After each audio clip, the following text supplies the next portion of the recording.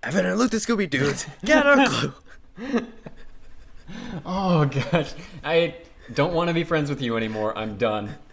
Oh gosh. Oh man, and here we are recording the intro to episode 25. Dude, Evan, you know I don't like that theme song. Get a clue, man. Get it, like, read into my reactions to that theme song. We're doing Scooby Doo. Get a Scooby, Shaggy and Scooby Doo. Shaggy Scooby Doo. I can't even make it sound as bad as it sounds in the real thing. Oh gosh. Yeah, we're back to You've totally thrown me off my groove. I think our least favorite of the Scooby Doo series.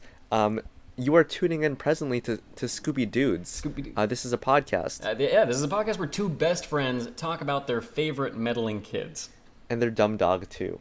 And yeah, like we said, this is a show that came out in the aughts. We're tackling the second episode because it is sequential, consecutive. What's the word that we're looking for? Consequential. I don't think that's it either. Executive. It says a lot, and I think we mentioned this in the episode proper, that the last time we covered this was episode 9. That's how much we didn't want to get to this. We've really been avoiding this. We try to handle series like this consecutively, in order, but we jump around a lot. This is a podcast where we explore the full range of Scooby-Doo by sampling an episode here, an episode there from that series. We pull from all over, and we do try and return to a series as well. So, 16 episodes ago, we were horrified to learn what Shaggy and Scooby-Doo Get a Clue is in the Scooby-Doo canon. We're returning to it now out of duty's sake, rather perhaps than passion's sake. So with that said, if you have not yet, if you don't know the background, maybe listen to episode 9 first. Please enjoy episode 25 with a theme song that we wrote that we think is better. Better than Devo. We're better than a gold platinum album band, at least in this case. At least when it comes to making songs for Scooby-Doo. Devo was a platinum album band? Did they really go platinum? I have no idea. I'm guessing. I thought they only had one song. Isn't it just Safety Dance? Isn't that like all they ever did? Yeah. Is Safety Dance that one that I'm thinking? Oh wait, that's like Men in Hats, right? Yeah, no, I don't think so. Shoot, what did but they did Devo Whip It. do? Whip It Good. Oh right, of Whip It fame. Yeah, of correct. Whip It fame. You know, they were really into they had a drug problem. Yeah, they just could not and stop. It really spiraled out of control. Huffing those canisters of drugs. Oh boy. I think we've laid out everything we need to, listener, for you to know exactly what you're getting in this podcast. Meandering discussions of Scooby-Doo and navel-gazing. Is this not the episode where drugs come up a lot? That must be a different one. That is a very different episode. So go back, listen to episode 9, the first Scooby and Shaggy Doo Get a Clue. Shaggy and Scooby-Doo Get a Clue episode. Our episode was very funny. It was delightful. The episode that we were basing it on, you don't have to watch. You don't have to do that. But please do enjoy this episode that we're about to play for you now. Get a clue. Shaggy Scooby-Doo, get a clue. I don't even remember what comes next. I want to transition from Shaggy Scooby-Doo, get a clue. We've got some work to do now. If we can count on you, Shaggy Scooby-Doo. Can you imagine a full medley of every single Scooby-Doo theme song? Oh, I love that now. How cool would that be? That would be amazing. Please, some hero, some gosh darn American hero. Are we still recording? I thought we were just talking to amongst ourselves. Two dudes talking about Scooby-Doo. Two dudes just like you. Unless you're a lady, this show is for ladies too. If you're LGBTQ, we are your Scooby-Doos. All right, we're back. We're in. Here we are. A couple of clueless dudes about to fill themselves in on something. And let me say, when I say we're back, we are back to you and I, what we've said is our least favorite of all of the Scooby-Doo shows, of the entire Scooby-Doo canon. Yeah, we've been putting this off. This has been our semester-long assignment that we've not wanted to return to. Our longtime fans know that we're talking about Get a Clue, Shaggy and Scooby-Doo Get a Clue. Which is to say that we haven't covered this show since episode 9. It's been, this is 16 episodes apart from that.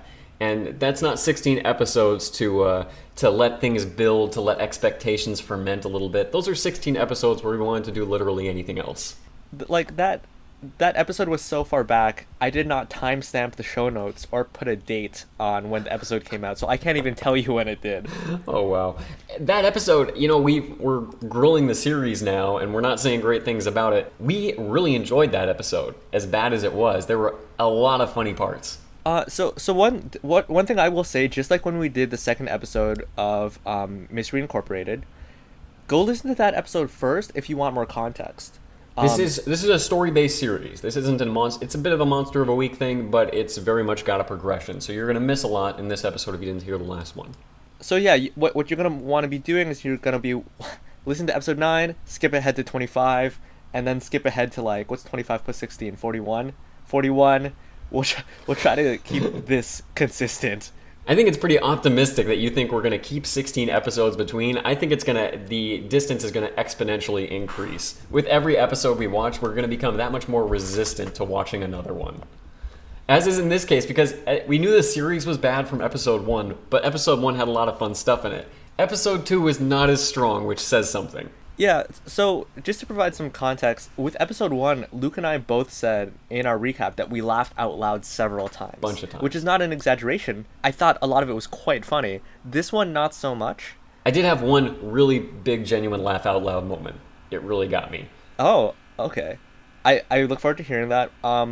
We'll do this every time, just for the sake of our listeners, and I guess for you and I as well. We want to do a previously on Scooby-Doo and Shaggy Get a Clue. Or sorry, Shaggy and Scooby-Doo Get a Clue. So, do you want to provide just a quick 20-second what happened in the first episode? Yes, in the first episode, Shaggy inherited a mansion from his mysterious, now-missing uncle, Albert, a professor and a doctor and an inventor in his own right. But more important than the mansion that he inherited was this formula for enhanced Scooby snacks that he inherited. And these Scooby snacks give Scooby-Doo superpowers when he eats them. So that's really it. Scooby and Shaggy are trying to find their Uncle Albert, who's missing, but still leaving these breadcrumb trail messages for the two to catch up with them. And there's a consistent villain, Dr. Phibes, who is playing an antagonistic role in this series. Shaggy and Scooby-Doo are now filthy rich, thanks to their Uncle Albert, who they're trying to find, as well as stopping evil Dr. Phibes with these special Scooby snacks. Excuse me. One thing that is important to note, in addition to all of that, is that Fred, Velma, and Daphne are sidelined in this series. And sidelined to the point that at the end of that first episode, they're like, hey, we can help. And Scooby and Shaggy are like, nah. We're good. Hey, the two most incompetent, cowardly parts of this Mystery Incorporated group can handle it themselves. Fred, Daphne, and Velma barely appeared in episode 1. They are completely absent from episode 2. Not even one reference to Daphne, and that's it. So, one thing that I talked about before we began recording is I've been trying to find sort of like themes or sort of questions that we can sort of build these episodes around in addition to our recaps. Sort of like additional Scoob analysis, if you will. It's perfect because Scoob and Anne sound so close. That pun is nice. Tight, friend. So when it comes to this particular series, and I guess this episode as well, the question is, what can you sort of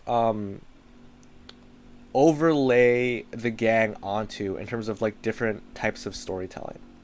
Because they're mystery solvers, or I guess detectives or investigators first and foremost, but what else can you sort of apply? What other molds can those characters fit?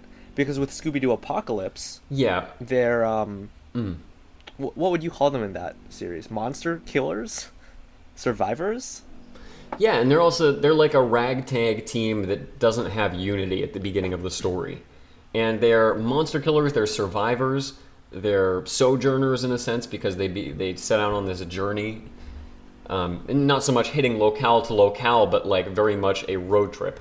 Normally, in their regular series, they're looking for the reality of things. They're sojourners of truth. But in Scooby Apocalypse, what are you getting at? They're just regular sojourners. They're sojourners of who cares?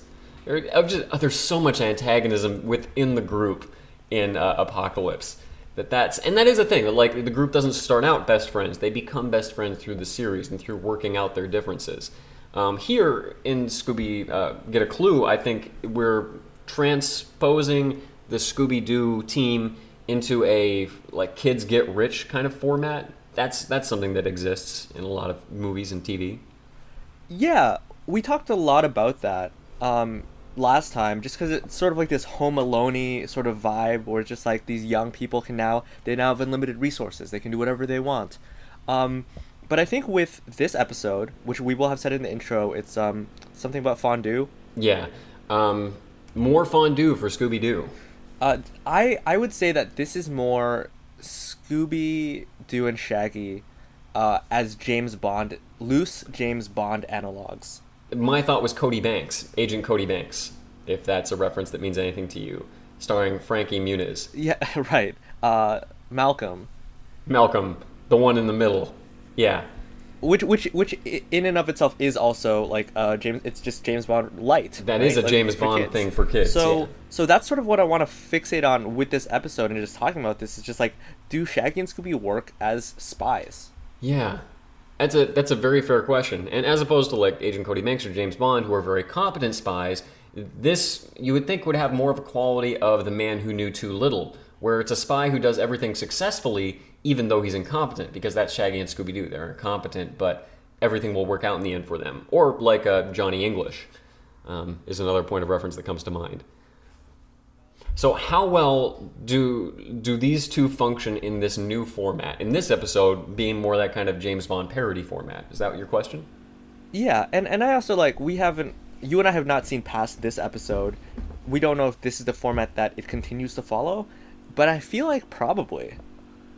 Probably, because a big central part of this series is the windfall of money that they've come into, and how they've used that, and how the animators love to use that to show all these cool gadgets and and a lot of wreckage within the mansion that doesn't mean anything because they're so freaking rich, which is still painful to watch. It really frustrates me. I really Property dislike damage.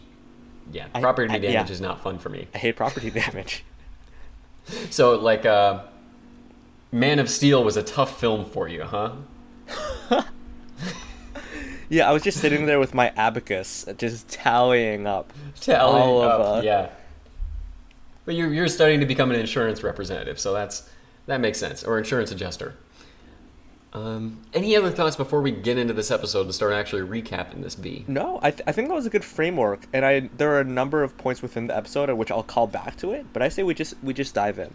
Just a couple other expectations I want to set going in. Two things to keep in mind. Shaggy's voice is tragically bad. If you're imagining Casey Kasem's voice coming out of Shaggy's mouth, imagine something else. That's not what's happening. And the other note I'd make is that although the animation is pretty slick, some of the design is not great. For instance, they chose to put bags under Shaggy and Scooby-Doo's eyes so they look like exhausted single parents, no matter what they're doing or how happy they are. It's sad. Shoot, what was the thing you said before exhausted single parents? Shaggy's tragically bad voice. Yeah, it's so funny because if you watch A Pup Named Scooby-Doo, we were sort of ribbing the voice casting for the fact that all of the kids are kids except for Shaggy, who has his regular late teens adult voice. And I think I pushed back on that a bit when we talked about it, because I think Casey Kasem has a high-pitched voice such that you can do a kid. Kind of like in DuckTales, they got Bobby Moynihan, Danny Pudi, and Ben Schwartz to do the nephews because they have high-pitched voices so they can play kids. Right. But we were roasting in that case versus this episode and series. He's still recognizably Shaggy, but he is even higher, right? Is that the distinction? It's like more high, more cracky, more something like that. It does not work at all for me. I shouldn't hang on it so long just to say I don't like it, but I don't like it. It isn't very good. Well, yeah. Let's just get into it. That's enough negativity. Let's get into this. The opening. Shaggy and Scooby-Doo are baking some of these Super Scooby-Doo snacks. Each one with a different superpower, which is pretty appealing for a kid, I have to say, to imagine snacks that give you specific superpowers. I get why they would think kids would like that. It's really fun, especially when you think about the fact that in the original series, Scooby Snacks were to Scooby-Doo what spinach was to Popeye, and that you gave it to him and he became more capable. Yeah, well, Popeye gained super strength. Scooby-Doo gained something remotely resembling a spine. Right. Which is, for Scooby, like becoming superpowered. So they're just, honestly, it makes logical sense. They're just bringing it to the next level. These will now make you brave, and yeah, like you said, there's super strength, there's super speed, there's one that fills you with hot air and makes you float. The one thing that I thought was really, really funny in this episode is the robot butler comes up to them, and he calls them Shaggy and Ruby Roo. Which is, I think, a callback to the first episode where Scooby introduces himself as Ruby Roo, and Roby Roo, this robot butler, addresses him as such. From then on moving forward. And in this episode, Scooby corrects him and says, not Ruby Roo, Ruby Roo.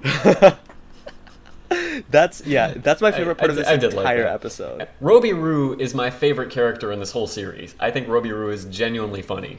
Aside from the henchman from episode 1. So after there's like this little mishap with the special Scooby snacks, after Roby comes out, we hear the theme. You and I covered this in the first episode already.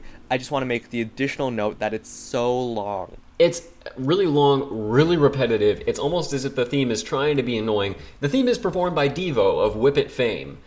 It is not good. I'm sorry. I should be more creative with what I say, but I just don't care for it. Yeah, I think the main thing is that it's repetitive. So like once you get to the second half, you're like, I've heard these words already. Yeah, and then they repeat it even more in the second half than they did the first half. In the last episode, we said it sounds like a kid's song that would happen in long road trips, designed more to bug the driver than to entertain the passengers. And it succeeds. So we have a little mix-up. We show how the Scooby snacks work. Scooby eats one of them, goes big blimp size, farts out that gas that blew up in him.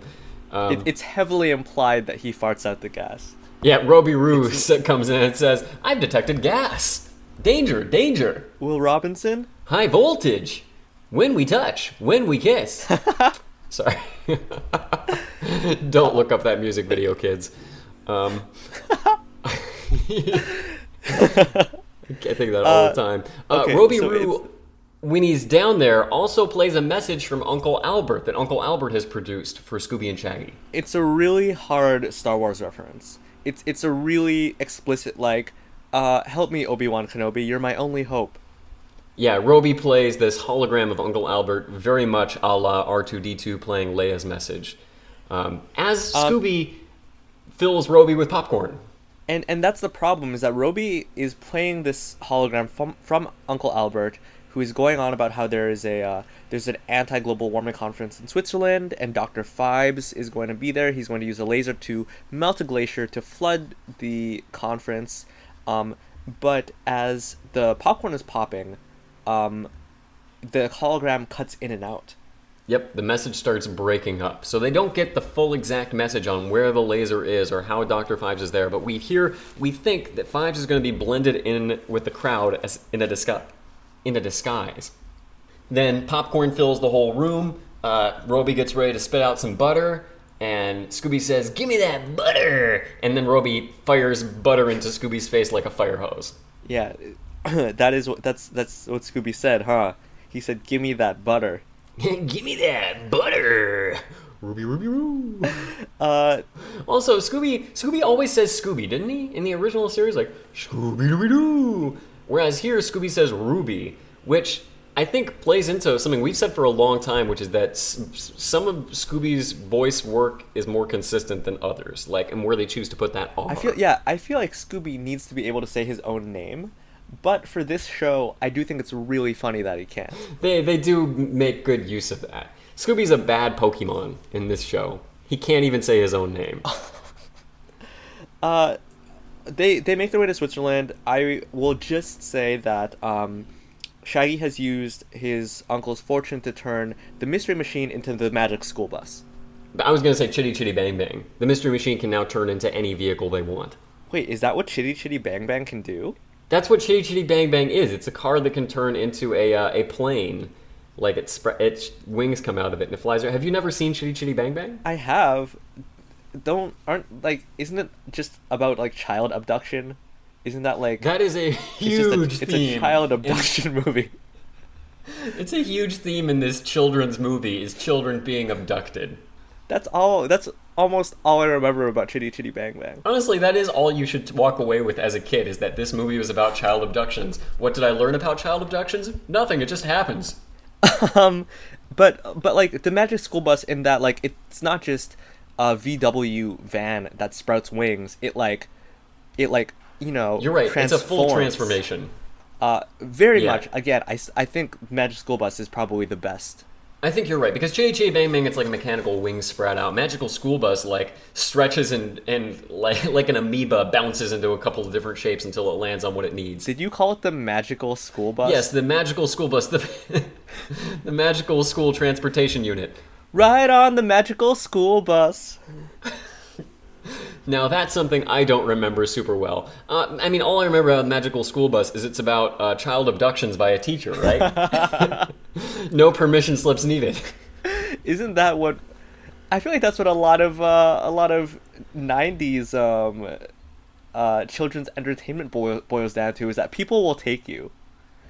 People will take you. Don't try to stop them. There's so much to learn. Okay, back to the episode.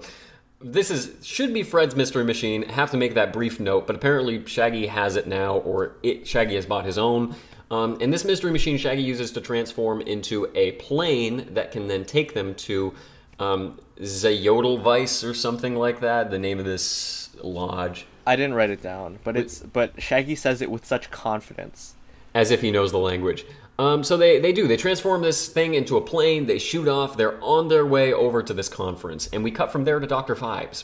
We don't have to spend a lot of time on this. What I do think is kind of funny is that Dr. Phibes is not anti-global war. He's not a climate change denier. You know, he's not trying to sabotage. No, you yeah, which you'd think would be his thing, like, oh, he's trying to... What is his thing? It's so Actually, I funny. don't know. He's not a climate change denier. He's not trying to sabotage the conference so that people will continue to perpetuate global warming, thereby ending the world. No, Dr. Phibes is just a small, petty man. And apparently, Dr. Joseph Gustav once crossed him, so now he's going to drown him at his conference. Oh, so he just has a grudge against one person who's at this conference. So he's decided to kill this person at the time where this person has the most security and protection and is the most inaccessible he'll ever be. Well, yeah, he's trying to send a message. Okay. I guess, yeah. So Dr. Phibes has a lot of grudges against lots of scientists. Dr. Phibes, actually, we think, probably had something to do with Dr. Albert's disappearance, Shaggy's uncle.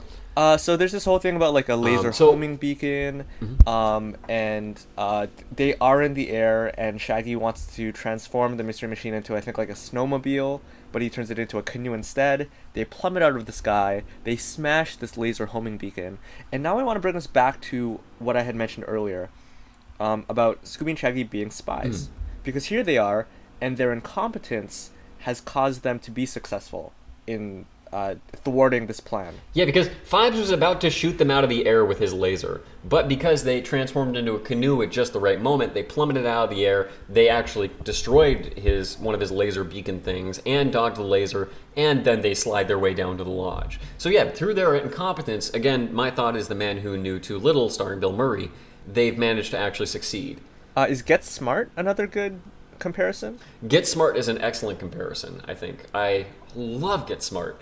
I'm thinking of the original series. The new movie's okay as well. But yeah, through a very incompetent spy who is surrounded by competent spies. Agent 99 knows what she's about. But he does manage to solve a lot. What I was going to bring up, just in regards to all of this happening, is when sort of like transposing, I don't know if that's the right word, like these characters into these different narratives, these different genres, how important is it that their character change or their characters stay the same? Because one of my observations about this show in particular is how brave Scooby and Shaggy are. Like they throw themselves into danger. We said that last episode, and it's true here as well. I think this show would work better if Scooby and Shaggy were purely incompetent and lucking their way into solving problems, and we're purely running away and kind of fearfully trying to avoid danger and solving the danger in the process. But that's not what happens. There are those moments like this one where Scooby and Shaggy just luck into solving a problem or kind of deflecting the villain's attempts to cause violence. But just as often, they're running towards danger, and Shaggy is scrying out the actual situation, doing real problem solving. And there's no reason for that to happen. We don't know why Shaggy's brave. We don't know why he's competent. We don't know why he's so invested, I guess, except to save Uncle Albert. But it doesn't really explain where his cowardice went. Do you know what I mean? It's like in lieu of having Fred and Velma and Daphne on this show, they've like embodied qualities from those other characters. Like, yeah, because they need you. They can't just be. I guess, well, in the creators' minds, they couldn't just be cowardly. Though I think, as you have laid out, there's a possibility of this show still existing with them being, like cowardly, incompetent, craven. Pure cowards. I don't think they need to absorb these other guys' qualities. We're past that point. But granted, I'd say Fred, Daphne, and Velma are there for a reason. Fred needs to give the group... Somebody needs to give the group direction. Somebody needs to make smart comments. And so we see Shaggy has Fred's leadership. He has Velma's competency. Scooby has Daphne's sex appeal. So they do absorb some of these qualities that we'd seen in the other characters for a while. You're shaking your head, Evan. What's up? No, sorry, my neck. Did my audio cut out for a minute there? I mean, the next scene, because again, we're still sort of viewing Shaggy and Scooby through this like James Bond lens, and I think this is like, you know how like Bond will go up and just like introduce himself like by his name because he's a badass. That's the whole thing. Yeah, and because we as an audience know he's the only person that matters, so he acts like it in the movie, and we accept that. Bond, James Bond, the person doesn't respond. Who gives a heck? They're like, oh, yes, here, let me take that care of that for you. Shake and restart, sir. For Shaggy and Scooby, they're undercover. They go up to this conference. I guess it's a chalet because they're in Switzerland. And they, they sit down. They order some rotisserie chicken. They get some of that really, famous chalet sauce. You don't get any of this. Like, this is like going way past you. Not a bit, man. I don't know if it's national. Or like local, or if it's like an Ontario thing, but there's a restaurant chain here in Canada, or at least in Toronto, called Swiss Chalet, and it's a rotisserie chicken place, and they have like this special sauce that is honestly like pretty overhyped. Like, it's not that good, but it's so weird to me just to think about the fact that it's like Swiss Chalet, but what aspects of Switzerland are they really playing up here? Fondue is the only one. As if, like, the Swiss are all about that fondue. Maybe they are. To be honest, I've never had fondue, and I've only gone skiing once and I didn't care for it. The only time I've ever had fondue was in Switzerland. And just as one last quick aside, I know I'm taking us off track. I feel like there's a tradition in Canada of just, like, naming chains after like geographical areas that have no connection to them whatsoever. I have two other examples. Okay, that sounds pretty compelling. Rule of threes. You're about to round us out. I think one is American. New York fries. You guys have New York fries? No, we have French fries. All over the United States, all we have are French fries. It's a chain. It's a chain called New York Fries, and you could just go there and get like different kinds of fries. The nuttiest thing is that New York is not known for its fries. I don't believe. At all. Oh, here's my favorite. And here's like our mutual friend Ben like really like dragged Canada for this. We have a chain, and it's sort of like a sports bar type chain, and it's called Boston Pizza. Boston is kind of known for its pizza, I think. I mean, every place is known for its pizza. Is it actually? I don't think every place is known for its pizza. Like Nowhereville, Kentucky is like we're known for our pizza over here. Okay, but is there like a Cleveland pizza? Is there like a Toledo pizza? Okay, Cleveland, I don't doubt it. Toledo, I don't know. I'm not a huge pizza. Like I know a little bit about pizza, but I don't know that much. Like Chicago pizza is obviously a thing. Well, like Ben is someone who and there's definitely a New York style of pizza. There's definitely like if it had been like New York pizza, but like Ben had spent summers in Boston, and he was all like, "This is illogical to me."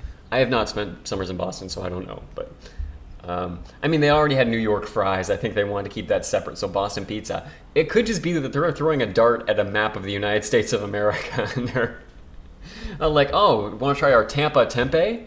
It's super good, just like they make it in Tampa. That sounds wonderful. I had scrambled tofu for breakfast, and it honestly, it I feel like it passed as eggs like pretty easily.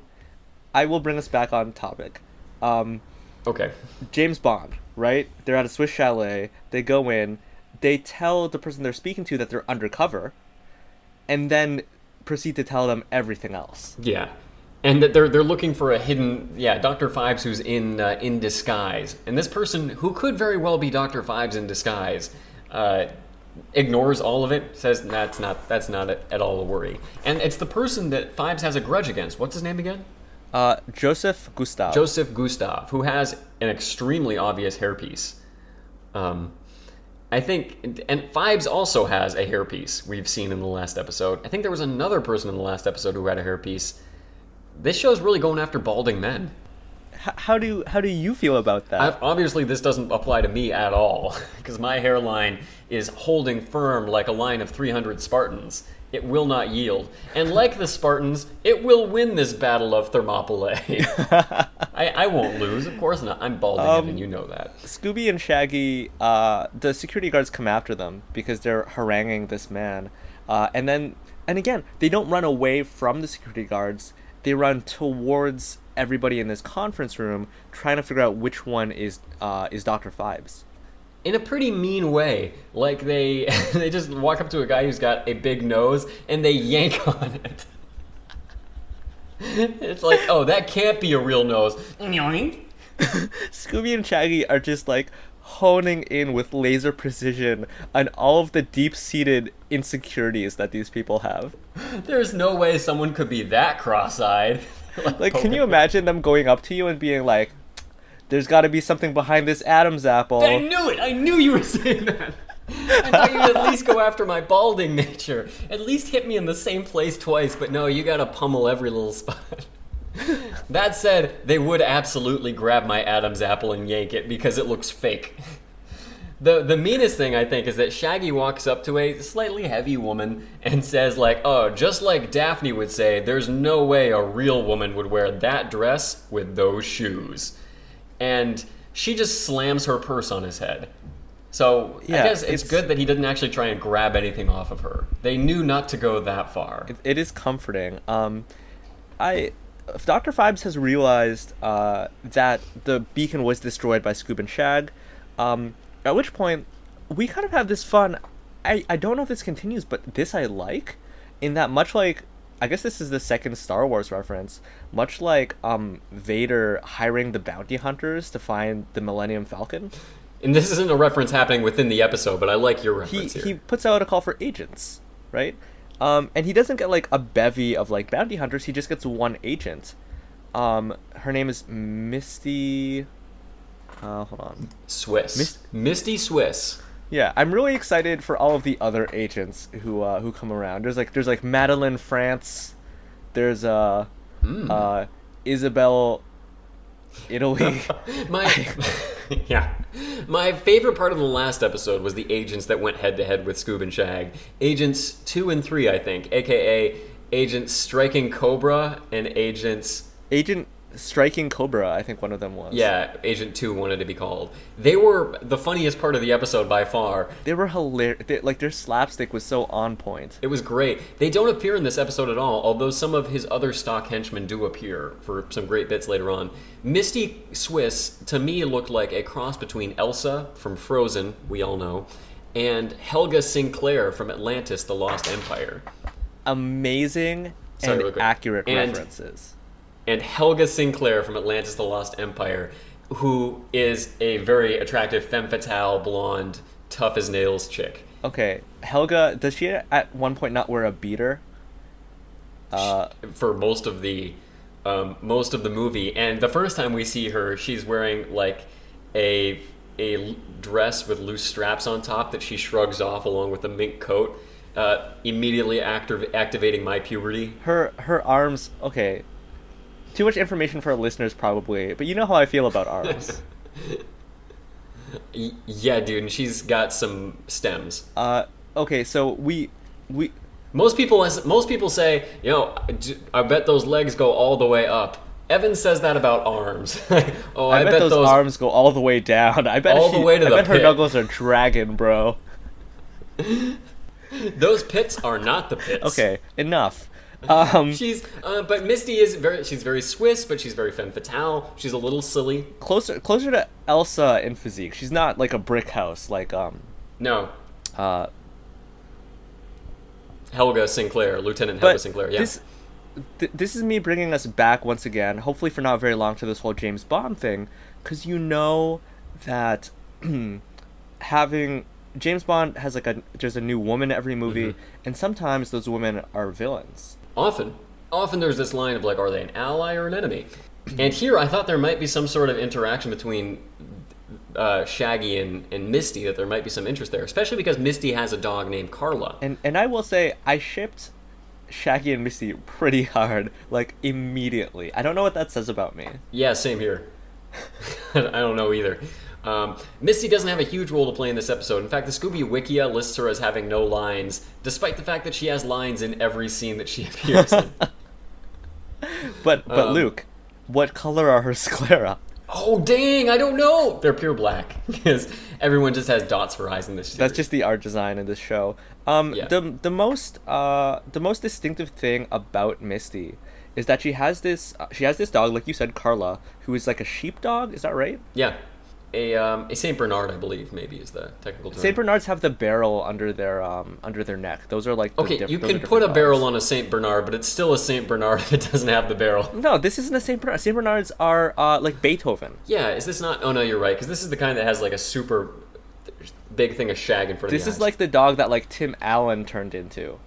Yeah, you're right. Okay, you're right.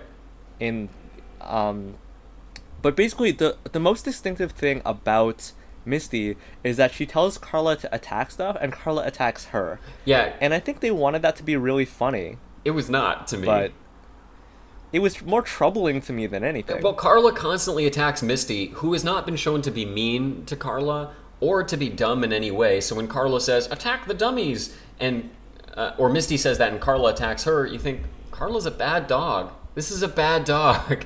And granted, Misty's a bad person, but the dog doesn't know that. Like if Dick Dastardly, you know how he's like always, he hits Muttley on the head. Yeah, and Muttley like snickers. If Muttley attacked Dick Dastardly, you would be like, yes, this stands to reason. I agree with this. But you're right, Misty has not shown herself to be morally deficient in any way. And in fact, for our part, potentially drawing from the fact that Misty is conventionally attractive, we thought Misty might come around to this. I thought Misty might be a good person ultimately. Ah, interesting.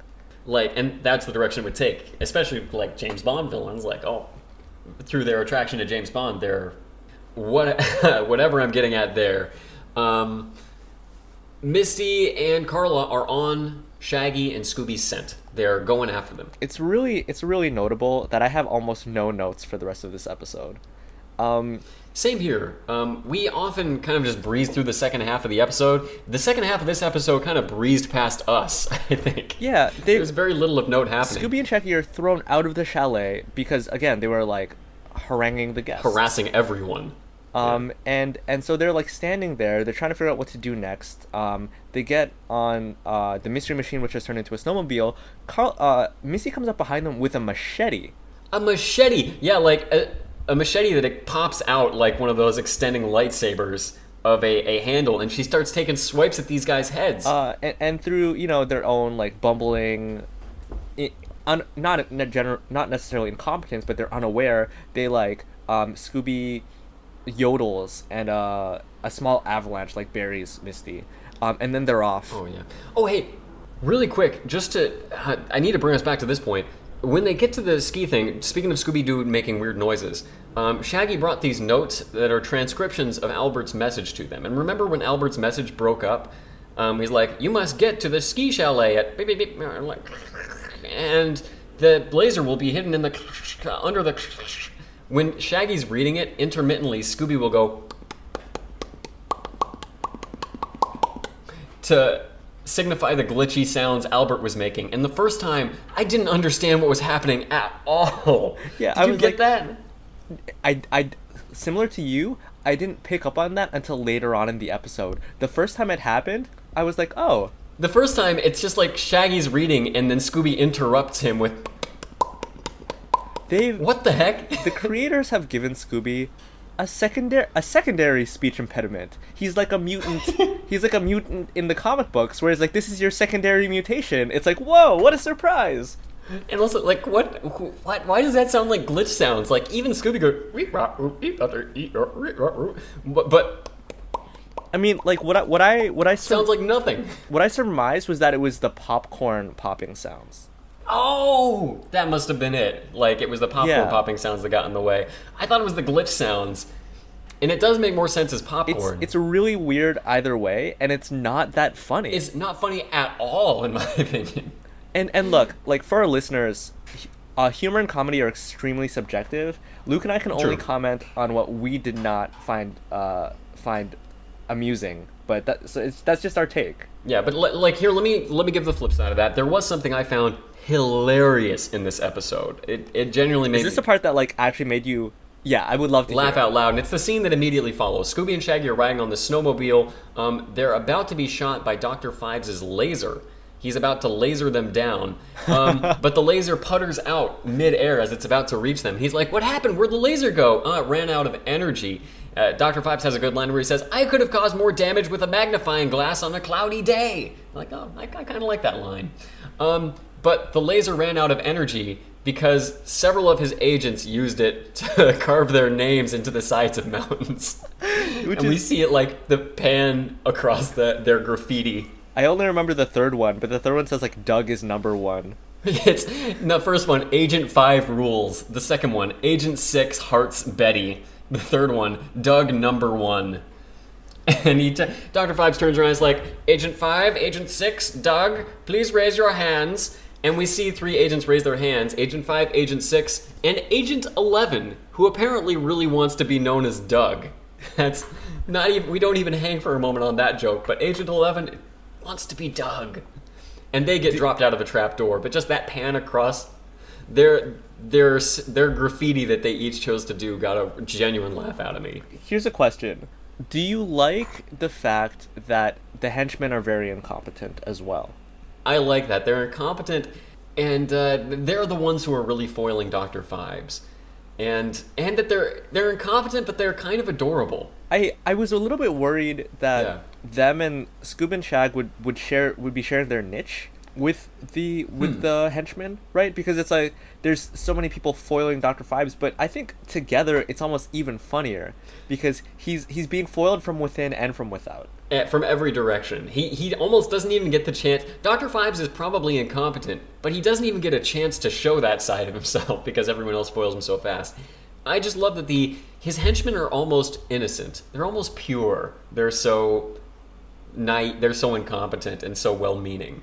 I'm gonna cover a lot of the action, if you don't mind. Please do, because I am also out of notes. Okay, so at which point Scoob and Shag are on the snowmobile. They crash. They see this cloud, which Dr. Phibes has used as a smoke screen or sort of like holographic projection to hide his Zeppelin. Shag, in a very uncharacteristically like forward-thinking and brave, he asks Scoob for a safety flare, and he shoots it at the cloud, and it's just like Shaggy shooting anything seems really like out of character. And making that kind of like Velma conclusion of, oh, hey, that cloud's been there for a long time. It hasn't been moving. Let me shoot a flare at the cloud to see what happens and figure out what that cloud is. I think it would have worked better. It could have worked just as easily to have Shaggy be like, oh, we're stranded. Let me shoot a flare into the air. And then it happens to hit the cloud, and from there they realize something, or the story progresses. But it's inconsistent is my problem. Yeah. Whether Shaggy is incompetent and lucky, or whether he's a competent spy who's actually who's having success. And the latter doesn't make sense. It doesn't really work. So they get on the ski portions of the Mystery Machine. They're skiing down, or snowboarding, I think it is. Instead of trying to kill them with a machete, Misty decides to go the Wile E. Coyote route of dispatching her foes. Swaps out a sign, like, Glacier is this way, kind of directs them down the wrong path. And along with that in that scene, as that scene closes, the camera like stays on Misty as Carla, the dog, like disappears beneath the camera's view, and Misty says, "Come on, Carla, that's neither helpful nor attractive." And we don't see what happened, but presumably Carla's licking herself. Yeah, it's just one of Right. it's a throwaway joke, which I hate to say this so many times, but landed flat for me.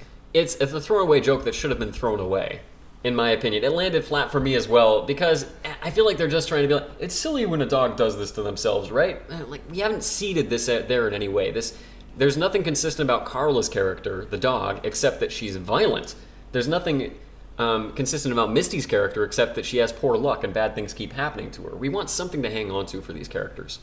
So, what happens next is Scooby and Shaggy find themselves out on thin air, which is, like, I think the third time this has happened in this episode. And No kidding. what I liked was they're going through all of the Scooby snacks that they could eat, and Scooby eats a mystery one. And I guess Shaggy never eats them. I guess it's only Scooby that gets the powers. I think it only works on dogs or animals, is what we established in the first episode, for some reason. What I liked was And, yeah. they had sort of what is it? I'm not like a trope. Chekhov's gun, something. Yeah, that's it. They had sort of hinted that it was the Scooby snack that fills you up with hot air and makes you float that would save the day. They implied that early on, but Scooby ate that in the very first opening scene in this episode, so I presume that was out of the mix. But I just assumed that there would be more than one. That's not an unfair assumption, I don't think. So to think that that's what this mystery thing is makes a lot of sense. Yeah, Scooby eats the Scooby snack and it projects a pink force field around them that he pops. It's like bubble gum. They crash into the Zeppelin. They start to break things. Pinball around. Dr. Phibes has actually begun melting the glacier, and a torrent has started to make its way down towards Joseph Gustav and the conference. Yeah, so danger it really is happening. Scooby and Shaggy try to shut off the laser. It takes them a bit, but they do manage to reverse it, even though they've carved up the mountain in the process. Here's the thing. They say that they're going to reverse the flow, and what they do is they turn it into an anti-laser. Like a freezing ray. Correct, yeah. It's true, that's exactly what they do. And it does freeze the water. Sorry, go ahead. I'm no scientist, but I'm just trying to figure out how a concentrated beam of light could be turned into... My problem is that Scooby and Shaggy couldn't even find the off button, and again, they're incompetent. That's something we know about these guys. But they somehow managed to reverse the polarity, I think that's how TV speak would put it, right, of this laser beam. After they established they couldn't even figure out the off button. What I want to see is them bumbling their way into that, rather than just like suddenly having this flash of competence. I think it happened by accident. I think Scooby is like pressing buttons and that's what happens. But it's just like, I don't know. They pull out an enormous plug from a wall socket that I thought was funny, and the Zeppelin then crashes. And they've saved the day. Like, they've stopped the glacier. They've foiled Dr. Phibes. Dr. Phibes somehow... It's not directly shown that he gets away. It's implied that he gets away. He must get away. We just don't see him getting caught. I mean, the last episode ended with Dr. Phibes' whole submarine getting swallowed by a whale. So I think every episode's probably going to end with him being foiled, maybe put in a bind, but he'll be back the next episode. One thing I want to hone in on, and I guess we're coming close-ish to the end of our time, and we're right at the tail end of the episode. Pretty much. Is that at this point, Misty has tried and failed 2 to 3 times. There's one that I'm forgetting, but it's so... I think it might just be twice. She's tried to murder Scoob and Shag and has failed. Yeah. And what she does is, they're policemen, and she goes up to them and she, I guess, falls on her knees and she's like, "Thank you, take me to jail where I can be in safety and learn a legal trade." And it's sort of this implication that Scooby and Shaggy have and I've used the word foil so many times, but have foiled her so many times and frustrated her to the point where her sanity is at risk, and she now needs to be like, she wants nothing to do with her former trade, her former occupation, and I do not think that was well established. Me neither. I get what they're going for. It makes sense. It's a what about Bob kind of turn, where Scooby and Shaggy have not been aware of Misty this whole episode. They don't even know she exists, but they've like you said, foiled her so thoroughly that she is completely defeated. But we haven't really seen that like defeat register with her sufficiently for this to make sense, especially when she could just walk away from this whole thing. She got away clean. Yeah. No one's coming after her. That's what's bonkers to me. Is I know, like, you and I both said that we shipped them as soon as she showed up, but they never interact. Like, Shaggy has no idea that Misty exists. It's yeah, she doesn't really work in this episode for me. I'm with you on that one. And I'm sad that she doesn't even get what she wants to go to jail in peace, because as she is being taken away by the cops, she like says to Carla, "Ha, it's the pound for you, bad dog." And Carla bites her butt and hangs on. Okay, I hate to engage in like revisionism or like think back on like improving things. Actually, no, I don't hate that. I love that. That's what we do. We love that. Yeah. Let's not kid ourselves. Here are two things that I want to throw out there. One of them I don't love, but it's something I want to run past you, because I feel like it's very. It's not misogynistic, but it's a little like reductive in terms of like gender and like portrayals of female characters. If they had spun this differently, and let's say that she keeps trying to murder Shaggy, but in sort of like a, what is that, Johnny English style, like Get Smart sort of thing, his incompetence is such that it comes off as hyper competence. Do you know what I mean? And she falls for him. Yeah, like maybe she's trying to stab him, and has like a scratch, an itch on his back, and he's just like dodging all of her stabs. Yeah, and so she's just like, whoa, he's like a master martial artist. I think it happens in Get Smart. We love Maxwell Smart in spite of his incompetence. In Johnny English is an incompetent agent who gets lucky in that specific movie. I do think the best example is The Spy Who Knew Too Little, starring Bill Murray, where exactly that, there's a top-level Russian assassin who comes after him, but Bill Murray, through sheer incompetence, manages by luck alone to foil him every time, such that by the end of the movie, the Russian approaches him, he says, "You are truly my equal. I respect you. You are my brother." He kisses him on both cheeks and gives him like this cherished gun that he's always owned. And it's this thing, it's like, it feels good to see them come together at the end. That's way more pleasing than it would have been to see the Russian bested or just like go to jail at the end. You win respect for nothing. So, yeah. Or for being a nice guy. I think there's something that's kind of reductive about that trope. So there's that. And another thing I want to throw out, or sorry, before I move on, how do you feel about that happening in this show? Oh, how do I feel about, how would I feel or how did I feel? How would you feel if things had played out in the manner that I suggested? I would have loved that. I think that's a brilliant insight that you had right there. That would have made this episode way more interesting. Even if Carla doesn't appear, or Misty Swiss doesn't appear in the next episode, that would have made this episode feel way cooler. Overall, it just feels like they didn't really commit. They didn't give the script the second pass. I'm sorry I'm going really hard on this episode, but I want Scooby-Doo to be the best it can be, and this is not that. Here's the other thing that I thought about that I like even more than the last one. It is, what if Dr. Phibes realized that Scooby and Shaggy are so successful because they are a human-dog duo? So he puts out a call for agents that are also a human-dog duo. So Misty and Carla are not in fact best friends. Misty just found Carla and is like, yeah, no sweat, Dr. Phibes. I also have a dog. I will accomplish your task. I think that's brilliant. The way I would set it up even more specifically would be that Dr. Phibes hires Misty Swiss, but he says, hey, you need a dog as a sidekick to take on these two. And then he gives her a dog that's like poorly behaved and not helpful at all. And that's what foils Misty Swiss, an otherwise competent agent assassin. Any of that would have worked better. It's a one throwaway line and we're already wasting time on other stuff that we don't need to waste time on. And that would have been really funny. Yeah, it would have set it up. It would have made so much sense. I feel like in this series, they thought we don't have to plot it out. We can just jump from joke to joke. And I don't think that's true. I think other Scooby-Doo series have proven that plotting it out is better. It's kind of awful to me to think that you and I could have rewritten this show and made the whole premise of like Scooby and Shaggy are like spies really.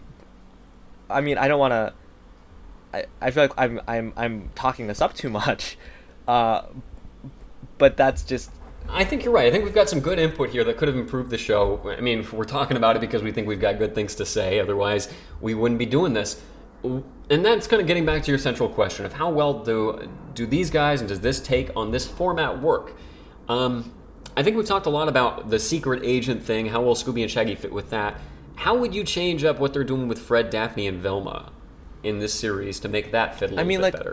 Say they're still absent, but how would you frame it to make it work? To frame their absence? Yeah. Say if we're going to keep it on Scooby and Shaggy and a secret agent thing, how do we exclude those other three in a way that works better? It's weird for me to think that I'm answering and suggesting all of these things with the utmost confidence. Like I feel like in past episodes I've been sort of like reticent to like share my views, or sorry, this chair's very loud. It's gonna show up on the recording, or share my takes.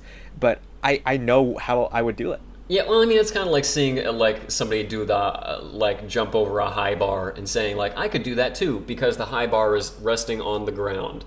I think it's not cocky for you to say that. So for Fred, Velma, and Daphne, I would say that Uncle Albert is just like Scoob and Shag. I would add a little bit more to it. I would say that there's actually like this spy organization. So he's just like Scoob and Shag, like you are now agents. You cannot tell anyone who you're supposed to be. And so Scooby and Shaggy almost immediately tell Fred, Velma, and Daphne that they're secret agents.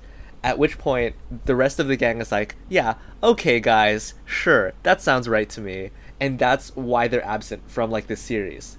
That's genius. I have a small qualification on that, but I think it's brilliant to say it's their secret they have to hold, and that's why they aren't including these other guys in the trip and asking for help. I would say even better than them revealing it to Fred, Daphne, and Velma would be them coming up with crappy excuses throughout the episode. Like Fred gives them a call and they're like, "Oh, sorry, we're still at the malt shop," and Fred's like, "Oh, that's totally cool," and the gang never believes or never picks up on the fact that they're secret agents, because why would they? And that also, like to your point, would frame them as unlikely secret agents in a way that we never see them framed in the series, because they are extremely unlikely. It deserves a mention at some point or some kind of acknowledgement. I really like that idea. So what do you think? Is that a pretty solid conclusion for how well this format treats the Scooby-Doo gang and jumping off point that we've got? Yeah, and also I think that we've really delved into sort of how Scooby and Shaggy are as secret agents, which I think is important, I guess. I mean, like if that is truly the sort of narrative that these episodes are going to follow, it's worth like delving into. I guess as a mild recap from our first time covering this, outside of the rest of the gang, outside of Fred, Velma, and Daphne, what do you really want from this show to keep you invested in it, to keep you coming back? Well, there's certain parts of the show that you just can't take away. You can't remove the villain. It's a really central piece. Uncle Albert as well. That's a big thing. Let me try and really think this through. What do I really want to see out of this show? Yeah, that'll keep you coming back. That would keep you invested in it. I want to see Scooby-Doo and Shaggy solving problems without understanding what they're doing. And that's my central problem with this. The way we're seeing it done is that they understand what they're doing in a way that makes it not as interesting. As if they were bumbling their way into success. And I want to see their friendship contextualized within this spy game, these spy games they're playing. We don't see a whole lot of that. There's not a lot of Scooby-Shaggy interaction. Yeah, I agree with you 100%. And I guess one last question just to cap off this episode. Is there a place for the Scooby-Doo in Shaggy and Scooby-Doo Get a Clue? I want to answer that question, but I'm not sure I understand what you're asking. What is a Scooby-Doo, if I am reiterating that correctly? Scooby-Doo. Well, it sounds like a gag that Scooby and Shaggy will play, in which they create a social scenario in which the monster or villain must buy in, thereby playing a character that's unlike their monster character that they're playing, undercutting that for humorous purposes and allowing Shaggy and Scooby-Doo to get away. You know what? No, that's not right at all. Oh, shoot, I'm sorry. Like I said, I don't know what the Scooby-Doo is. That was a shot in the dark. But if that was what the Scooby-Doo were, If it were. Uh, Is there a place for that in this episode? Definitely. Well, actually, so long as Scooby-Doo and Shaggy aren't aware of the henchman that's chasing them on the ground level, there is no way for them to intentionally prank that henchman. And since they never interact with Fibes himself, in the last episode they did, but I don't think that's going to be a consistent thing, there's no real opportunity for them to do it to him either. So maybe there isn't a place for the Scooby-Doo, and that's a fundamental problem with this show. Whenever you put Scooby and Shaggy and the rest of the gang in different locales, different scenarios, it just really opens up the different possibilities for these different Scooby-Doops, and it's disappointing not to see those come to pass or come about. Yeah, we could have had a climate scientist Scooby-Doop or a skiing Scooby-Doop here. Maybe even a fondue Scooby-Doop. A fondue-doop. It wasn't good, okay. I'll acknowledge that. I think just the way they have the villains set up is not conducive to a Scooby-Doop in this episode, and that's because we don't have any masked, mysterious, or monstrous villains. Very disappointingly, I'll say. And with that, the outro, is that... Are we good here? Stick around for the outro. Thank you guys for joining us for that episode. That was a lot of fun to talk about. We'll be back with the next episode in Shaggy and Scooby-Doo Get a Clue in 20 years. Before we get too far into the outro, let's ease in with a joke. Evan, would you be able to share a joke with us just to get the ball rolling? Yeah, I actually wrote one on Friday. And thinking about this joke, I will say it reminds me a lot of the jokes that you have told in the past, these intricate narratives. It's very funny. That must be what you mean. But just by comparing the two, I now realize how much better mine is than yours. Darn! I no longer want to include this in the intro, man. Or the outro, as it were. No, go ahead. I don't know what this is. I haven't heard it yet. So I hope you're ready. I hope all of our listeners are ready. Again, I wrote this. So if our listeners recount this to any of their friends, tell them you're now obligated to recommend this podcast to them. Yeah, cite your sources, people. APA formatting. All right. So, a man in a small English town heads down to London for a shopping trip. Recently... This is already better than my jokes, dude. Recently, the government has begun installing toll roads, but he's happy to discover that it only costs £2. While in the city, he, an aspiring photographer, decides to splurge on a Canon DSLR. He makes his return in high spirits, only to find the man in the toll booth asking for £7 this time. He sputters that this is over 3 times what he initially paid. The other man explains, the camera adds £5. That is good. Okay. That's undeniably, that's unlike my jokes that I wrote in high school. It is actually funny. Like, that could make its way into... That's a Reader's Digest level joke, which I don't mean to deride it. I mean to say that's polished. No, I used to love Reader's Digest jokes. I used to think they were like the height of comedy. Laughter is the best medicine. Humor in uniform. Oh my gosh, yeah. I love those. It's crazy that they had a humor in uniform section, like a joke section dedicated solely to military jokes. That is wild, isn't it? Yeah, that's kind of crazy, right? I almost feel like you've been reading r/jokes lately, because there are some very well-crafted jokes on there, and I see, like, that's a very well-crafted joke you have as well. Like, it would be funny to read. You know what? It actually is even better when you read it, because it's just the pound sign. So, like, you understand what it means in your head, but you don't, like... I think someone who is really sharp would be able to, like, solve it before the punchline. It sets up neatly. Anyway, this is the outro. Thank you for opening up the outro with that. I really like that. That was pleasant. Thank you. Now, let's springboard from there to telling our beloved listeners where else they can find us, how else they can follow up, how they can stay involved with the Scooby-Dudes program and mission. Yeah, let's try to get through this very quickly, just because I have some other things to share. Facebook. Everybody uses Facebook. Everybody. Even the people who don't like Facebook use it for, like, networking purposes. And if you have an account, go to facebook.com/ScoobyDudes and like us. Like us, get updates on us, interact with us via Facebook. And you know what? If you're feeling social beyond Facebook, get on the Twitter and tweet at us. The Scooby Dudes, at The Scooby Dudes. You can reach us on Twitter. Just do it. If you want to get more content for the podcast for free, for gratis, ScoobyDudes.com. What you will be able to find are a number of screenshots that Luke and I have lovingly captioned. Lovingly rendered. Excuse me, captured. Captioned. Captioned, yes. We've captured, we've captioned, we've pinned them up with needles. I do really love our captions. Even more than that, I gotta say, I love Evan's corrections and his show notes, which give you a greater insight into the episode and into our episode. So the best place to follow up, ScoobyDudes.com. If you want to get in contact with us otherwise, good old-fashioned electronic mail, ScoobyDudesPodcast@gmail.com. Send us anything. We will respond in 3 weeks or less. In due course. We have a backlog that I will try to hop on today. Sorry, we gotta keep you thirsty for more. That's why we keep our episodes so short. That's why we respond so seldom. But we do respond to every message we get. Otherwise, Patreon is probably the best place you can get some, aside from ScoobyDudes.com, additional content on the episode.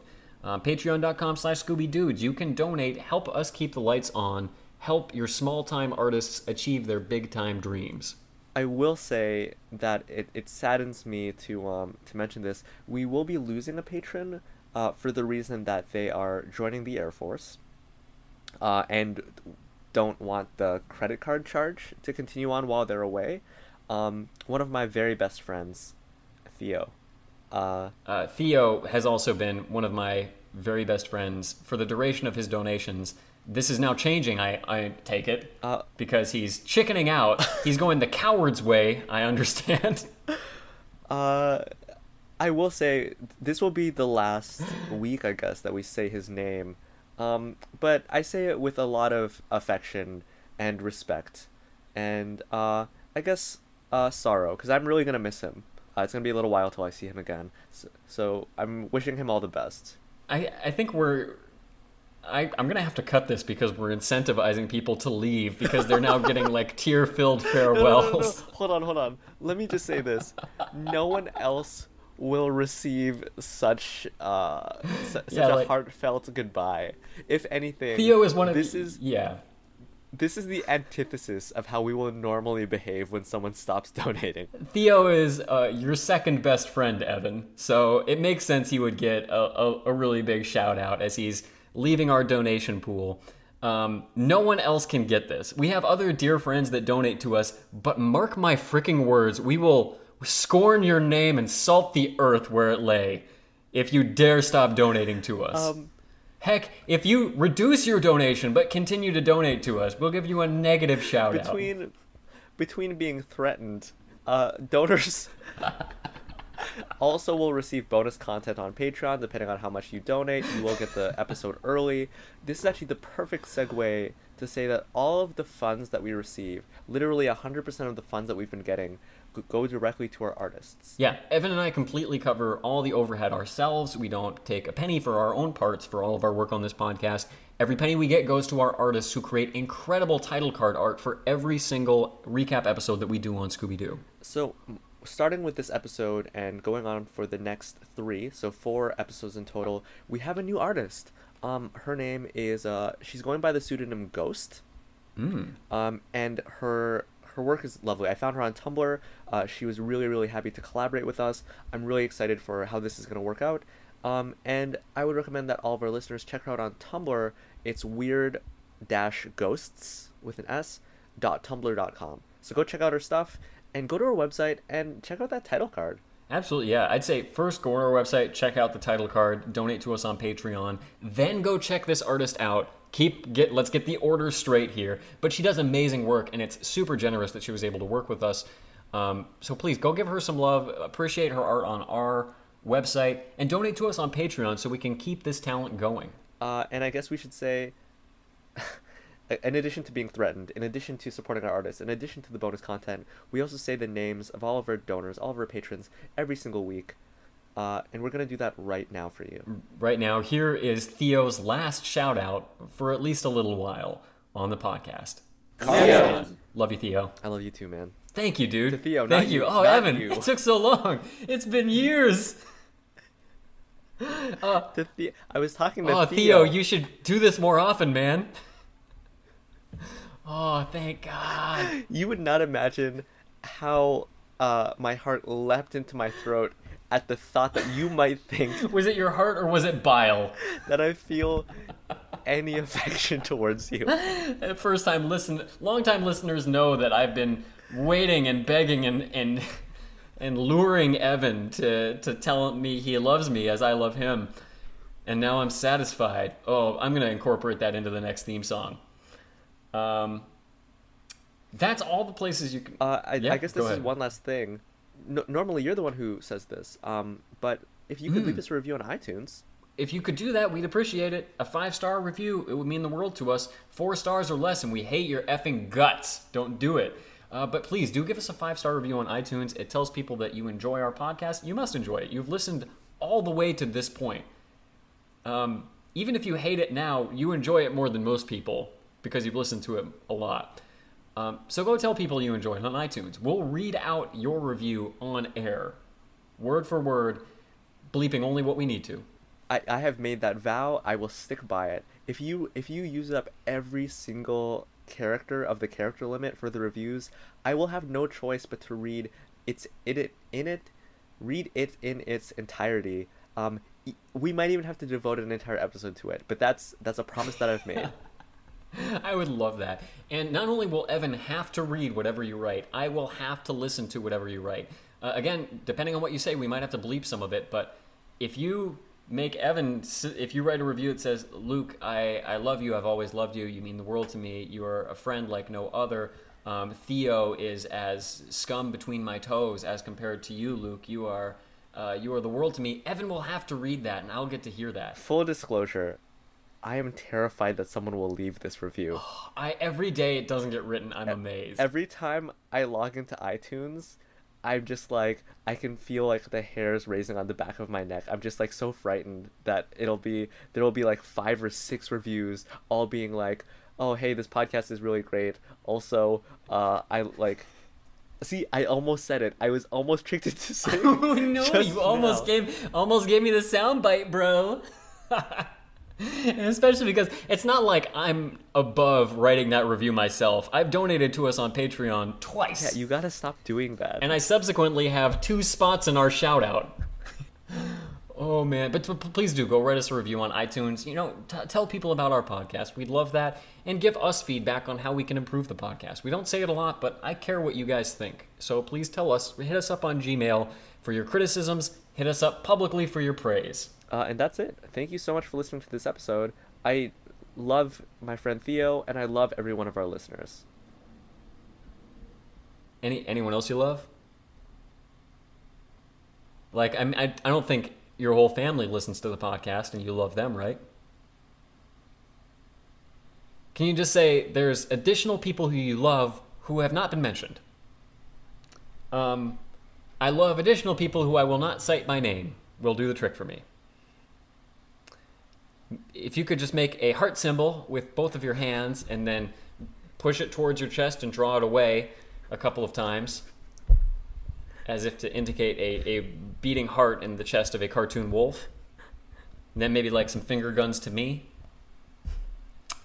I'll settle for finger guns. 1 finger gun. Point at me. Please point at me. Okay, can you face me? Eye contact with me, dude. Make eye contact with... No, hey, you're like an ashamed dog right now. It's like you pooped on the rug. Gosh darn it. Evan, look at this. Look at this. You love me. Gosh. Your imitation of a dog is incredible. Purely by not looking at me. It's very different from a human avoiding eye contact. This is an animal avoiding eye contact. Thank you, actually. Honestly, I think one of the funniest possible characters you could assign someone is a dog who knows he's done something wrong. That's true. You did it very well as well.